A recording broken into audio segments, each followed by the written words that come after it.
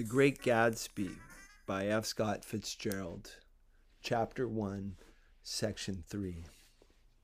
Before I could reply that he was my neighbor, dinner was announced. Wedging his tense arm imperatively under mine, Tom Buchanan compelled me from the room as though he were moving a checker to another square.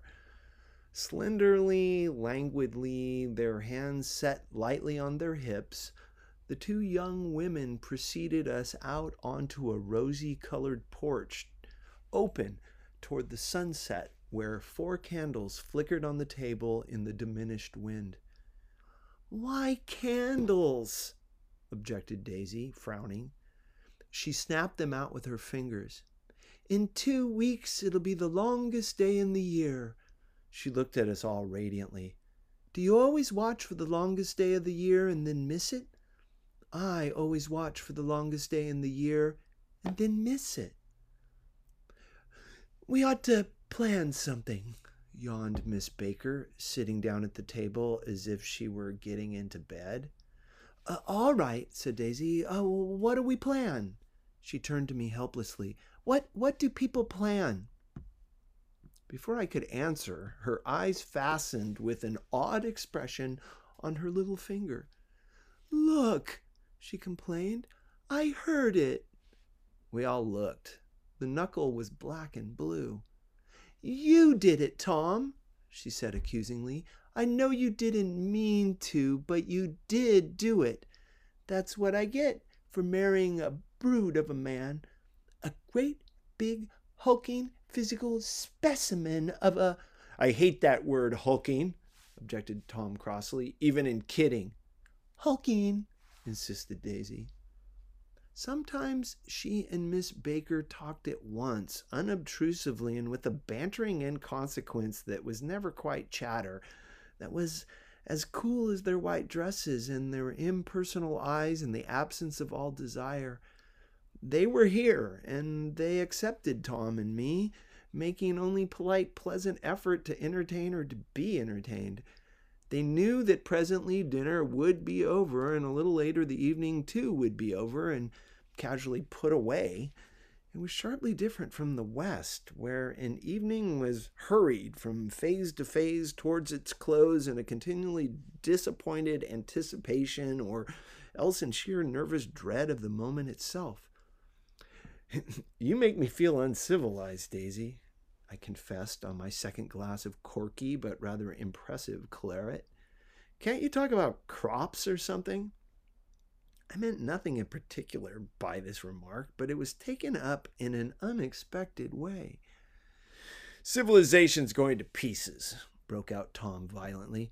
"I've gotten to be a terrible pessimist about things. Have you read The Rise of the Colored Empires by this man Goddard?" "Why, no," I answered, rather surprised by his tone. "Well, it's a fine book, and everybody ought to read it.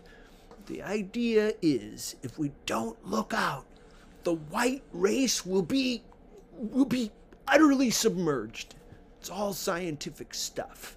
It's been proved." "Tom's getting very profound," said Daisy with an expression of unthoughtful sadness. "He reads deep books with long words in them.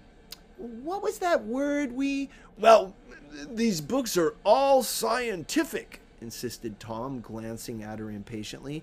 "This fellow has worked out the whole thing.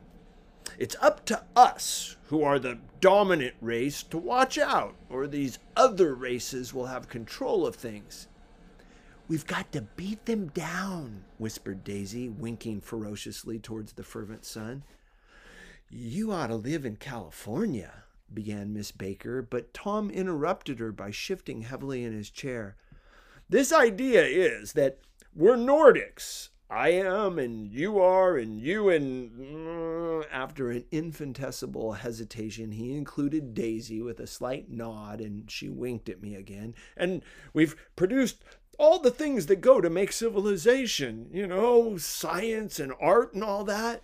Do you see?"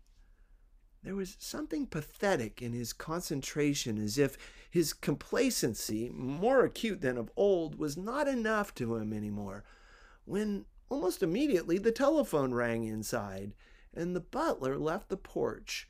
Daisy seized upon the momentary interruption and leaned toward me. "I'll tell you a family secret," she whispered enthusiastically. "It's about the butler's nose. Do you want to hear about the butler's nose?" "That's why I came over tonight." "Well, he wasn't always a butler. He used to be the silver polisher for some people in New York that had a silver service for 200 people. He had to polish it from morning till night until finally it began to affect his nose." "Things went from bad to worse," suggested Miss Baker. "Yes, things went from bad to worse until finally he had to give up his position." For a moment, the last sunshine fell with romantic affection upon her glowing face. Her voice compelled me forward breathlessly as I listened. Then the glow faded, each light deserting her with lingering regret like children leaving a pleasant street at dusk. The butler came back and murmured something close to Tom's ear, whereupon Tom frowned, pushed back his chair, and without a word went inside. As if his absence quickened something within her, Daisy leaned forward again, her voice glowing and singing. "I love to see you at my table, Nick. You remind me of a rose, an absolute rose. Doesn't he?" She turned to Miss Baker for confirmation. "An absolute rose?" This was untrue. I am not even faintly like a rose. She was only extemporizing, but a stirring warmth flowed from her as if her heart was trying to come out to you, concealed in one of those breathless, thrilling words. Then suddenly she threw her napkin on the table and excused herself and went into the house. Miss Baker and I exchanged a short glance, and consciously devoid of meaning, I was about to speak when she sat up alertly and said, "Shh!" in a warning voice. A subdued, impassioned murmur was audible in the room beyond, and Miss Baker leaned forward, unashamed, trying to hear. And the murmur trembled on the verge of coherence, sank down, mounted excitedly, and then ceased altogether. "This Mr. Gatsby you spoke of is my neighbor," I said. "Shh! Don't talk! I want to hear what happens." "Is something happening?" I inquired innocently. "You mean to say you don't know?" said Miss Baker, honestly surprised. "I thought everybody knew." "I don't." "Why?" she said hesitantly. "Tom's got some woman in New York." "Got some woman?" I repeated blankly. Miss Baker nodded. "She might have the decency not to telephone him at dinner time, don't you think?"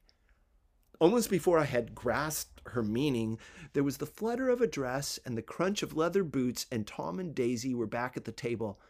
It couldn't be helped," cried Daisy with tense gaiety. She sat down, glanced searchingly at Miss Baker and then at me, and continued. "I looked outdoors for a moment, and it's very romantic outdoors. There's a bird on the lawn that I think must be a nightingale come over on the Cunard or White Star Line. He's singing away," her voice sang. "It's romantic, isn't it, Tom?" "Yeah, very romantic," he said, and then miserably to me, "If it's light enough after dinner, I want to take you down to the stables." The telephone rang inside, startlingly, and as Daisy shook her head decisively at Tom, the subject of the stables, in fact, all subjects, vanished into air. Among the broken fragments of the last 5 minutes at table, I remember the candles being lit again, pointlessly, and I was conscious of wanting to look squarely at every one and yet to avoid all eyes. Couldn't guess what Daisy and Tom were thinking, but I doubt if even Miss Baker, who seemed to have mastered a certain hearty skepticism, was able utterly to put his fifth guest's shrill metallic urgency out of mind. To a certain temperament, the situation might have seemed intriguing. My own instinct was to telephone immediately for the police.